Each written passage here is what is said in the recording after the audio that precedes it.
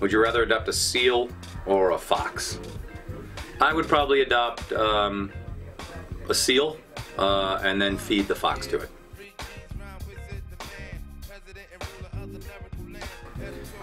Can't I do both? I think lower because I'm always in a state of surprise, so maybe it would even it out. Hot, burning Legos.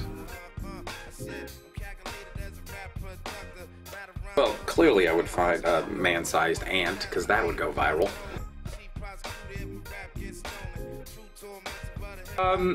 It really depends on whether the spiders are venomous, and I think the slugs would actually moisturize, so I guess the slugs. I feel like I would do the Shrek thing, because if I watch Shrek, that would break the spell, because what would Shrek turn into halfway through? On and on and on.